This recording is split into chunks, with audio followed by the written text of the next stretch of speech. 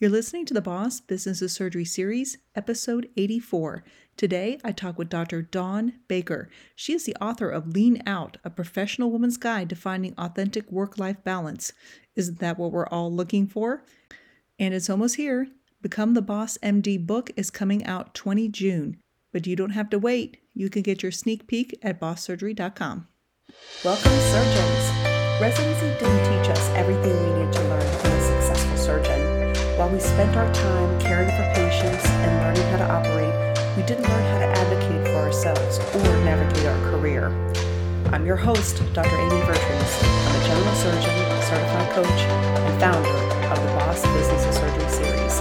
This is where you'll learn those lessons not taught in residency. Welcome back. I have a great guest today. I have, someone from the other side of the blood-brain barrier. Dr. Dawn Baker, she's an anesthesiologist, and she is here to talk to us about her book and work-life balance and burnout and all the things, doing things differently. So I'm really excited that she is here to help us with a framework of how to figure some of these things out. So Dr. Baker, tell us a little bit more about yourself. Sure. First of all, thank you so much for having me on. I really appreciate it. And I am an anesthesiologist. I have been in practice after residency for a little more than 10 years. And I am actually a second career MD. I used to be an engineer, and my early adult life involved playing around with careers in engineering. I had a couple of different jobs, and then at the same time meeting my husband and starting to do what I would call a lifestyle sport. And if anybody knows what that means, it's like there's a whole community around certain sports or activities that you do, and it informs everything about your life, like all of your time off, all of your time that you're not at work, your vacations. And that sport was rock climbing for me.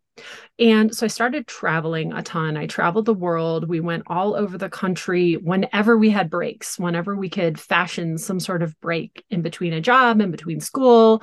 And it changed the way that I wanted to live my life. I decided that I didn't want to be in a cubicle. I wasn't really psyched about the people that were ahead of me in my engineering career and what they were doing. I looked at what they were doing and I was like, eh.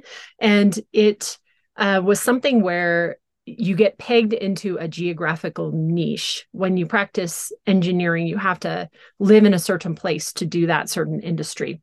And so I decided I was going to go into medicine because people were sick all over the world. And I knew that if I picked the right specialty, I could have the kind of time off to do the type of rock climbing trips that I really wanted to do, which sometimes you want to take a little longer than your typical trip. So I was already kind of had this vision in mind of doing something that was out of the ordinary, but I saw medicine as a way to be free, as a way to have a little more freedom in my schedule and in where I lived.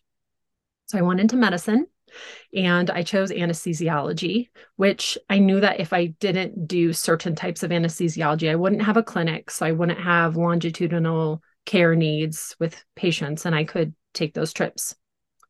So I got into residency and I kind of fell back on the geographic confining things when I got interested in a specific niche area of anesthesiology. And it had to do with the fact that I was very adept at physics and ultrasound and some things that lended themselves to me being good at this perioperative echocardiography subspecialty of anesthesiology. And I got on what I call the treadmill of achievement. And I took on research projects. I got really excited about teaching echocardiography to other residents and doing a research project in that. I was presenting. And all this whole time, I was also experiencing what I thought was burnout. And so I had some weird non-specific symptoms, complicated by the fact that I was trying to start a family because I was a little older, and I was realizing that I needed to get going if I was going to have a family. I was like kind of in my early to mid 30s. And long story short, a reproductive endocrinology appointment regarding infertility led me to get a diagnosis of a brain tumor. And it was thought that it was probably a pituitary tumor, which was related to the fact that I had infertility, though they didn't really know what I had. It turns out that I was going blind and I didn't even know. And I had delayed my own diagnosis by several months because I was so busy and I was too busy to get my head scanned. And so when I got it done, it was an Easter Sunday in between calls. I begrudgingly went in and had a life-changing diagnosis, basically.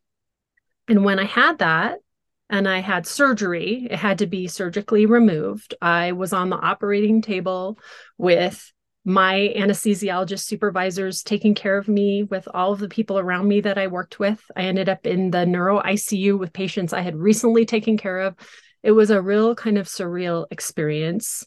And it was a wake-up call for me to realize that I was not taking care of myself properly. I wasn't self-aware enough to know that I was really very gravely ill. And it changed the direction that I wanted to go back toward the freedom that I had gone into medicine for. And so I stopped going down the path of going into a specialty that would have pegged me into a very specific academic city center type of a lifestyle. And I went into bread and butter anesthesiology. And that's probably enough story now. We can talk more about what happened after that. So many interesting aspects of that too. I mean, so many enormous lessons that you have just shared with us too. One was just the audacity to think that I can decide what my life looks like. And that came through this idea of the lifestyle sport, which is really cool concept to see that, this means so much to me, is that I'm going to work my life around that. And, that knowledge that you wanted to do that, and looking at the future of the people, the models that you had in engineering, and saying, no, I don't want to be like those people. I think a lot of that, we see that in medicine too. We're on this linear path. We've been given the academic, hopping on the academic train, and we see that's all that's offered. And, we were talking before we recorded of people that have this path, and then, you have a path that turns sideways. Goodness knows I've turned sideways a few times. And when you do that based on what you really want to do, and you find these things in life, then that's how we're getting our decisions, is based on who we are as people and we want out of our life, rather than what's being told for us. And I think it's truly remarkable that you recognize that not once but twice. This job is going to trap me, and so I'm going to choose this other career path that won't trap me. And then lo and behold, any career will trap you if you're not careful. Yeah, it's true. And I think a lot of people go into medicine for various reasons, but they think that it's going to have this very financially secure path, or, it's going to set me up in this way that I am going to have all this autonomy. And, you just have this vision of what it's going to be like. And maybe it's based on a mentor, it's based on a parent or somebody that went into medicine. Now, I didn't have role models like that in my life. I didn't have any family members or anything, but it's just interesting how we all have this vision of what it's going to be like. And then a lot of times the reality doesn't end up being the way that we envisioned. And so you have to be able to pivot from that and be flexible and be like, okay, now what I'm going to do. Yes. And you also had this trap of the treadmill, or the treadmill of achievement, which we all have. And we've talked about this before, of this idea of the natural tendency for satisfaction is to try to get what you want, but that sensation doesn't last. So you have to continually get what you want. And it's that continual aspect of not appreciating what you have and always seeking something more. It's a natural biologic tendency. So we have to realize that we have to be present in us doing that, so we can keep ourselves from not doing that. And your awareness of that's helpful. The other aspect, which is so enormously important, is how much we ignore our physical symptoms and signs, and we do not allow time to take care of ourselves with preventable things. All the things we tell our patients to do that we do not do under this guise of too busy, because we are on this treadmill of achievement, and the treadmill stops for no one, including illness, including potentially going blind. Yes. I mean, I was a horrible example for patients, and then also just for people, because I lost my period during my early, maybe like internship year. And that was one symptom that I was ignoring for over a year, the fact that I didn't have a period. And sometimes people think, a lot of women think like, oh, this is so convenient. It's great. Well, why is that happening? That is not normal. You should not lose your period when you're 32 years old. And I didn't say anything about it for a long time until we were deciding that we wanted to probably build a family or start a family, pretty soon. And then I also was having sleep disturbance. I was having a lot of depression symptoms, but they were like a kind of depression where you weren't sad. It was like you weren't motivated. And so I talked a lot about how I had this passion for rock climbing, but during that period of time, while I thought I was having this burnout and I was having these strange symptoms, part of it was like, I didn't even want to get out of bed. I didn't want to rock climb. I didn't want to go on the travel or the trips that I had done before. And so that was all related to the fact that I had this pituitary tumor that was blocking my hormones and causing me to have absolutely zero estrogen going through my body. And that can make you feel just not like a person. It was really interesting. And then I had trouble with my procedures. And that was probably related to the going blind, because the ultrasound images weren't processing in my head correctly. When I had my surgery, and I was finished with all of my treatment and convalescence, and I went back to residency to finish, then I could do things like have a central line or a nerve block using ultrasound guidance, and I didn't seem to have any problems. So I think that was related to my struggles on my rotations in residency too. Wow. Yes. And so what was the final straw for you? Like, what was it that finally said, okay, I should probably pay attention to all of this? I remember that I took some time off in the midst of not knowing what was wrong, because when they checked my physicians checked my hormones, and they found that I had zero estrogen, progesterone, FSH, and LH in my blood. They said, this looks like hypothalamic stress-induced amenorrhea. And when they said stress induced, I said to my program directors, I need to take some time off because I actually care about my fertility and I care about this side of my life. And I really need to just take a little break. And when I did that, I went down the road of learning all sorts of mindfulness techniques. I actually had a coach, which was a mentor's husband. So I got some coaching. I had a therapist. I did a bunch of mental health work. But once I was done with that, I did feel better mentally. However, my period hadn't come back. I still had some of the same physical symptoms that really were, like I said, non-specific and just kind of confusing. And one day I was at work and I saw my reproductive endocrinologist in passing in the hospital. And he said to me, you really need to get that MRI. He's like, I really think you should get that MRI. And I was like, all right, fine. And so that was what did it. Yeah. Crazy. I mean, it's so easy, especially these non-specific things too. We're all sort of suppressing what were our physical symptoms and, just drive on. And we've got, we have to go on. We are the least important person in all of this is usually typically what that message is. We're telling ourselves unconsciously, you are the least important person of the people you encountered today. Yeah, for sure. And if we take care of ourselves, then we're going to be more effective physicians and more effective spouses and more effective friends and parents. And it's like any relationship that we have, the ones that are closest to us are the ones that tolerate neglect the most. But at some point, that period of neglect ends. It's like, that's it. I really actually do need you to pay attention to me. And that's true for our close relationships, but it's also true for ourselves too. It tolerates neglect for a while, but not forever. Yeah. So take us through. So I know that you ended up writing this book and starting this podcast, both called Lean Out. Take us through a little bit and the byline of Professional Women's Guide to Finding Authentic Work-Life Balance. So what led you to write this book? What was the driving force behind that?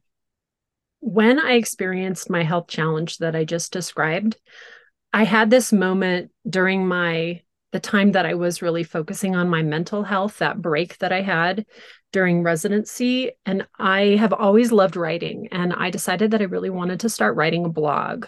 So this was kind of mid 2000s. Well, actually late 2000s up to about 2010. So blogs were new and were really exciting, and podcasts were kind of starting then. I hadn't really thought of doing a podcast yet, but I love writing. So I started writing a blog, and I thought, I am going to write and help other physicians, other professionals learn about some of these stress management techniques that I've paid attention to. And burnout was becoming a thing that was talked about in the literature and in blogs and in the social media sphere as well during that time. So I started writing, and I started my website, which is called practicebalance.com. And I continued doing that and mixed in information about stress management with my personal struggles. And after I had graduated from residency, had all of this whole brain tumor thing sorted out and dealt with, I then had permanent infertility from that problem. And so I still wanted to start my family. I documented on my website my infertility journey. And I thought at that time that maybe I would write a book about infertility. And I bandied about and thought about it, and then ended up doing a chapter in another book, in a group book that is called Mothers in Medicine, about the topic. Kind of shelved the idea for a book for a while. And meanwhile, I now have a 7-year-old daughter. And I finally decided it was time to write the book. It was something where I needed to figure out, I didn't want to just write a memoir. I didn't want it to just be about me personally, but I didn't know exactly what lesson I wanted to teach. And so I ended up combining the infertility story and the kind of health challenges that women are facing today with the work hustle culture that is so ingrained in medicine and in other professions as well. I wanted to combine that with the idea of fashioning your own work-life balance and just stepping away from the fray and being courageous enough to do something unique. Because at this point now, more than 10 plus years out from what happened to me and from graduation from residency, I am doing something kind of unique with my career. I started out doing an anesthesiology job that was in an academic hospital, but didn't have any of the traditional academic responsibilities. And that was unique. So I was one of the first people at the institution I was at to do something like that. And it kind of married the best of both worlds, in my opinion. I got a rich clinical experience because I saw unique patients that were maybe sicker than your typical surgery center patients or outpatient type of a situation or a community surgery center because I was at an academic center, but I still was focusing on clinical medicine only, which is what I decided I wanted to focus on. So I had that career or that job, and then I had my daughter, which I wanted so badly, and I went it down to a part-time position. And then I realized my original value and original goal from way back when I was an engineer, which was to have this kind of location freedom and schedule freedom. When my academic position got a little bit too restrictive on the vacation time that I could take, I stepped away from it and I started doing per diem locum tenens only anesthesiology. And now I travel part of the year, and I also live in a rural off-grid mountain property. And so I'm doing something just totally out of the box, but I'm still a physician. And I really wanted to give a lesson to other people that you can do something that is unique, that isn't like everybody else, and still be a professional and still take good care of patients. And so that was how the book came about. Yes. And what I know that it's difficult to kind of summarize, obviously, a book, but, what was the main takeaway of someone who's like, I wonder if this is for me? What was the key to you deciding that this was okay? basically like all these things that I've been offered, that this is the career, how it is. What was it that changed for you that allowed you to break free from that? Well, I think a lot of it is, and from coaching physicians this too, that we don't give ourselves permission to be different or to just want something that is unusual. The culture is so ingrained that we have to be perfect, we have to be invulnerable, we can't be sick, we can't definitely show sickness in front of other colleagues. Now, I think that I automatically getting sick in front of the people that I was working with and that were part of my graduation from residency, even, it kind of freed me from caring a little bit because I had to. I was forced to not care. I was forced to be vulnerable in front of my colleagues. And I really wanted the book to be a thing that said, hey, you don't have to go as far down the path of getting to this crisis as I did to recognize this, to realize this. You can do some mental exercises, do some self-coaching and some self-work, and figure out what you want and then get it now without getting sick, without going down this path of like having a crisis, mental or physical. That is the best lesson that I have learned, is you actually don't have to wait till things are awful before you can start making changes. I think the hardest decision we make, hands down, is when you're in a good job and you want something better. There is nothing more restricting and more trapping than the thought, this is good.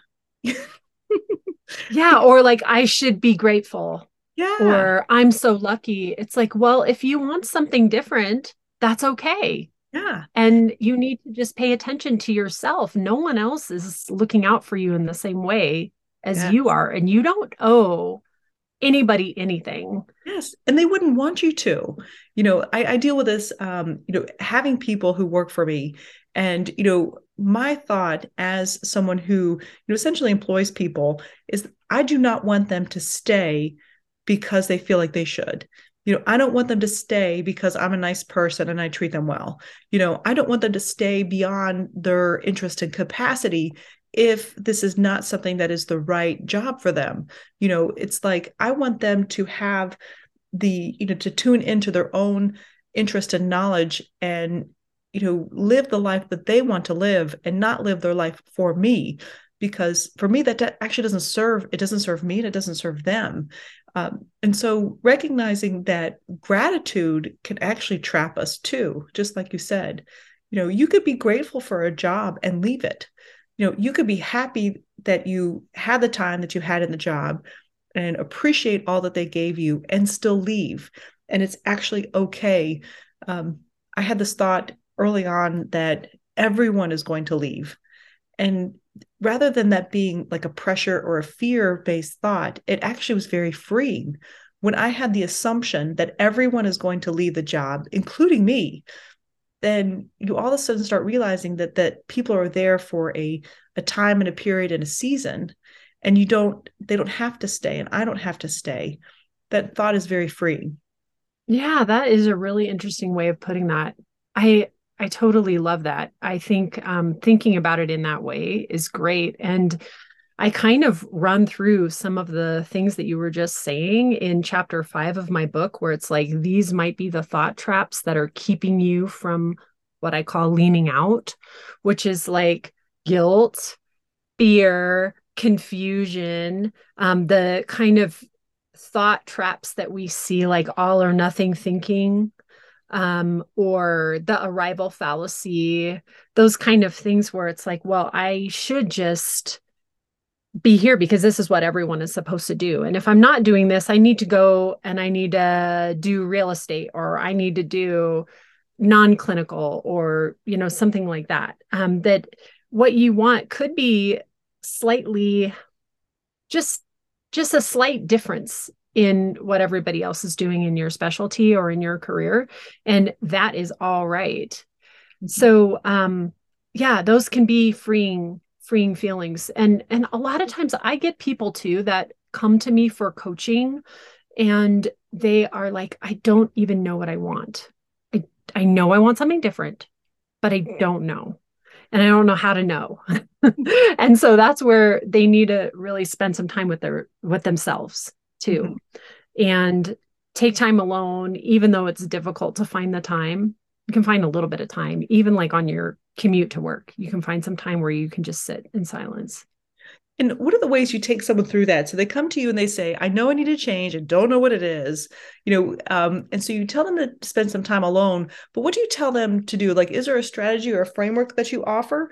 Or is it mostly this expectation that it will come up? Because I believe that it does come up, but do you offer anything specific that helps? Yeah, I definitely don't have a rigid framework because everyone is a little different. And sometimes when I have clients, they do have an opportunity in front of them, but they're scared to take it. And sometimes they really don't have an opportunity at all. And they just are like, I know it needs to be different than what it is. And so depending on where people are starting from and how much they know about themselves is kind of like the starting point for me to figure out what to recommend. But one thing that I have everybody do is to do an exercise of going through and figuring out your core values. And I do think, going back to what we talked about earlier, that having rock climbing in my life as a young adult really helped me to instill my values early on, because I knew that I had a value of like having freedom in my life. I knew that I cared a tremendous amount about health and about being able to be active, and I wanted adventure. I wanted autonomy. So those kind of words are core values. And some people have not thought about those words at all. And I have a very simple values exercise. It's in my book, but it's also on my website. And when people go there, they can see that there's a place to subscribe to my newsletter, and they get this free values micro exercise. And it seems very simple. People are like, this isn't a real exercise. It's just like looking at words, but people don't do it and they don't think about it. And so it's a simple but iterative exercise where you go through, you look at a list of values and you say, what words of these are speaking to me? So first of all, you kind of like whittle it down to that, maybe 10 words off this list of like 50 words that really are something that resonate with me. And then you think a little bit more deeply of like, what kind of things do I want in my life? What do I care about? What if I see somebody doing the opposite? Like, for instance, maybe the value is honesty. If I see someone being dishonest, it really irks me. That's a kind of a clue that is one of your core values, for example. Or when I see a commercial or a movie and they're exhibiting this certain value, it pulls at my heartstrings and it makes me want to cry, that kind of thing. And so that's the first exercise I do with so many people, is doing values. And then after that, we also talk about identifying what things you do that give you flow, that induce that kind of feeling of flow, which is like time feels fast and slow. It's a period of focus, a period where you lose a little bit of those thoughts of going into the future or going into the past or worrying about how you look, those kind of things. And so that's how I help people those are kind of the first two steps of helping people to figure out what they want to do.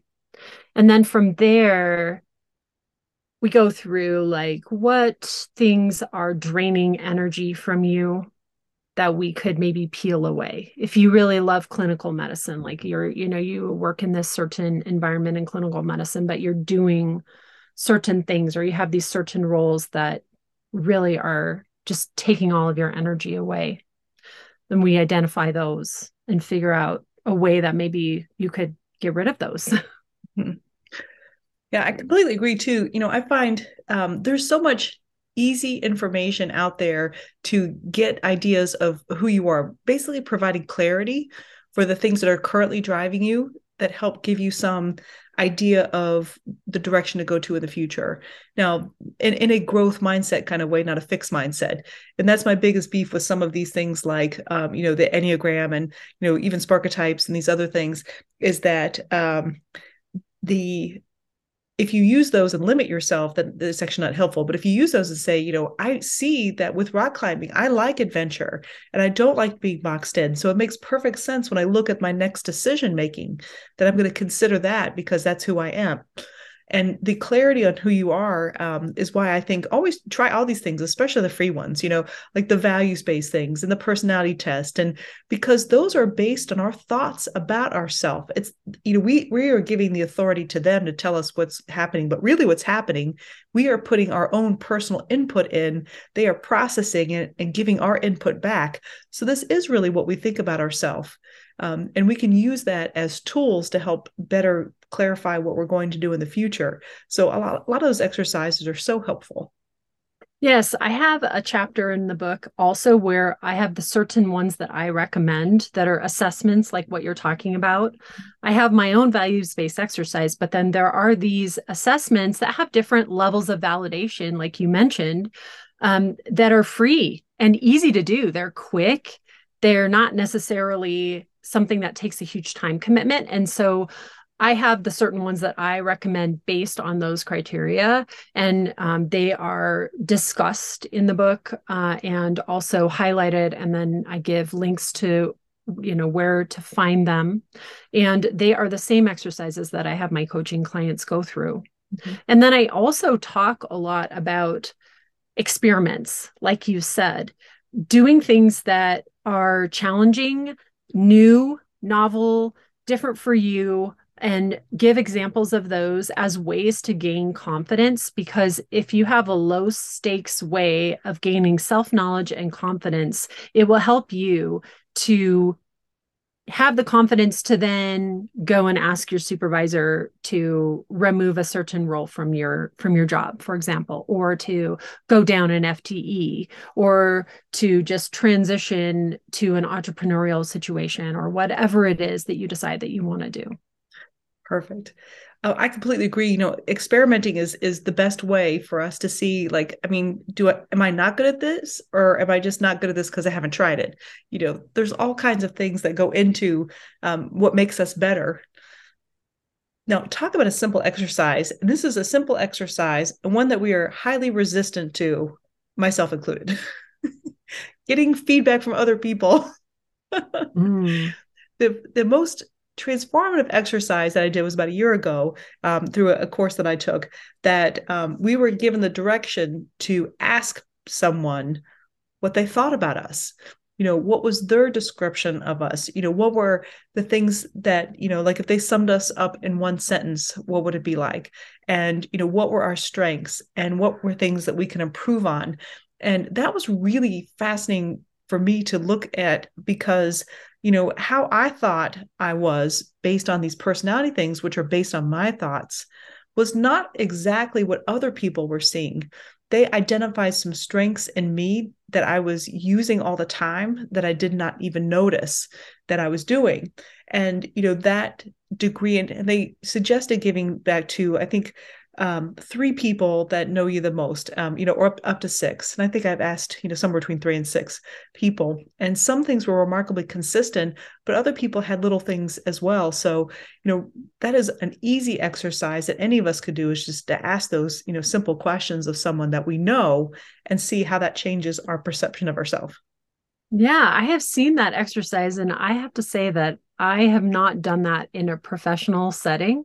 That is great. That would be very helpful, because you can see the way that other people see you, and you do have self-perceived strengths. And I coach clients on that a lot. And I also have it in the book too, of making like a list of what you think are your strengths. But it's really interesting to see what other people think of you. And something I thought about when you were talking about going through that was, one time I heard someone say that the definition of confidence is being willing to feel any feeling. And so going into that with like a curiosity, where it's like, not a fear of what are people going to say about me? Oh my gosh, it's going to be so painful to hear what someone says about me. It's more like, I can handle this. I can handle anything that anybody is going to toss at me, any comment that they're going to make. It's all right. I will be fine. And that's something that I do often, which is, okay, well, clearly we're worried about worst case scenario. So why don't we spend some time in the worst case scenario? And you start to realize, like, if the worst thing that could happen is that I feel a feeling and I feel shame, like, why don't I sit for a minute in this feeling of shame and ask myself what happens? And you realize that's it. That's all that's going to happen, is I'm just going to feel some shame, and then you start realizing that you have the ability to protect yourself in any of these worst case scenarios, because you've allowed yourself to look at them and spend a little time in that worst case scenario from a safe distance and start to realize I can actually do anything. Like, there's nothing that I can't handle. And confidence is, and that's the self-confidence. I have confidence in myself to do things I don't know how to do, because I could do anything and be fine because I believe in myself. And, confidence is like, well, I can do that because I've done it before. But even then, like with cases, we lose our confidence because we don't have belief that we will be able to manage our feelings if something happens. And that's, once you start realizing that you can, then you start doing more things, which then, of course, give you evidence, the fact that you can do things, which is where confidence comes from. Yeah, it's a circular. First. Yeah. It feeds itself by overcoming that fear. Yeah, it's so interesting how that works. Yes. And well, there's another concept that I heard as Brooke Castillo a long time ago. She said, have you noticed that hiding under the bed doesn't actually make you feel more safe? That's a good one. Yeah, because hiding from these things doesn't make us feel safe, but that's the reason we're hiding. We think we're going to be safe. But anyway, it's when people offer us thoughts that challenge our self-concept of the world, that's when we start learning and growing. And, when we start listening to what we really need to do, then we find the people and we find the jobs, we find the experiences that we need to feel, but it's shaking off the limiting things that is most helpful. As you've already, demonstrated, the more you know yourself, the more you find yourself in the right position, but you have to shed all these things, these limiting things that we've been telling ourselves all along. Yeah. And so it's interesting because what you're getting at is kind of the next level of self-coaching, which is having somebody coach you. I mean, I wanted to give this book to people so that they can start that process of working on themselves and of doing some of these self-coaching type exercises. But then I still qualify it with, well, one of the hard things that you can do is get help. And so when you have somebody that's an objective third party giving you, there's the feedback, and then there's also doing coaching with a coach that can challenge the beliefs that you have and the thoughts and help you to see that some of the thoughts that you're having are limiting, or that they're not really serving you and that you need to change those around. That's the next level, basically. I completely agree. And I'm laughing because, like we tell ourselves, I can't do this because of this thought. That's the truth. Mm-hmm. And then we're like, is it though?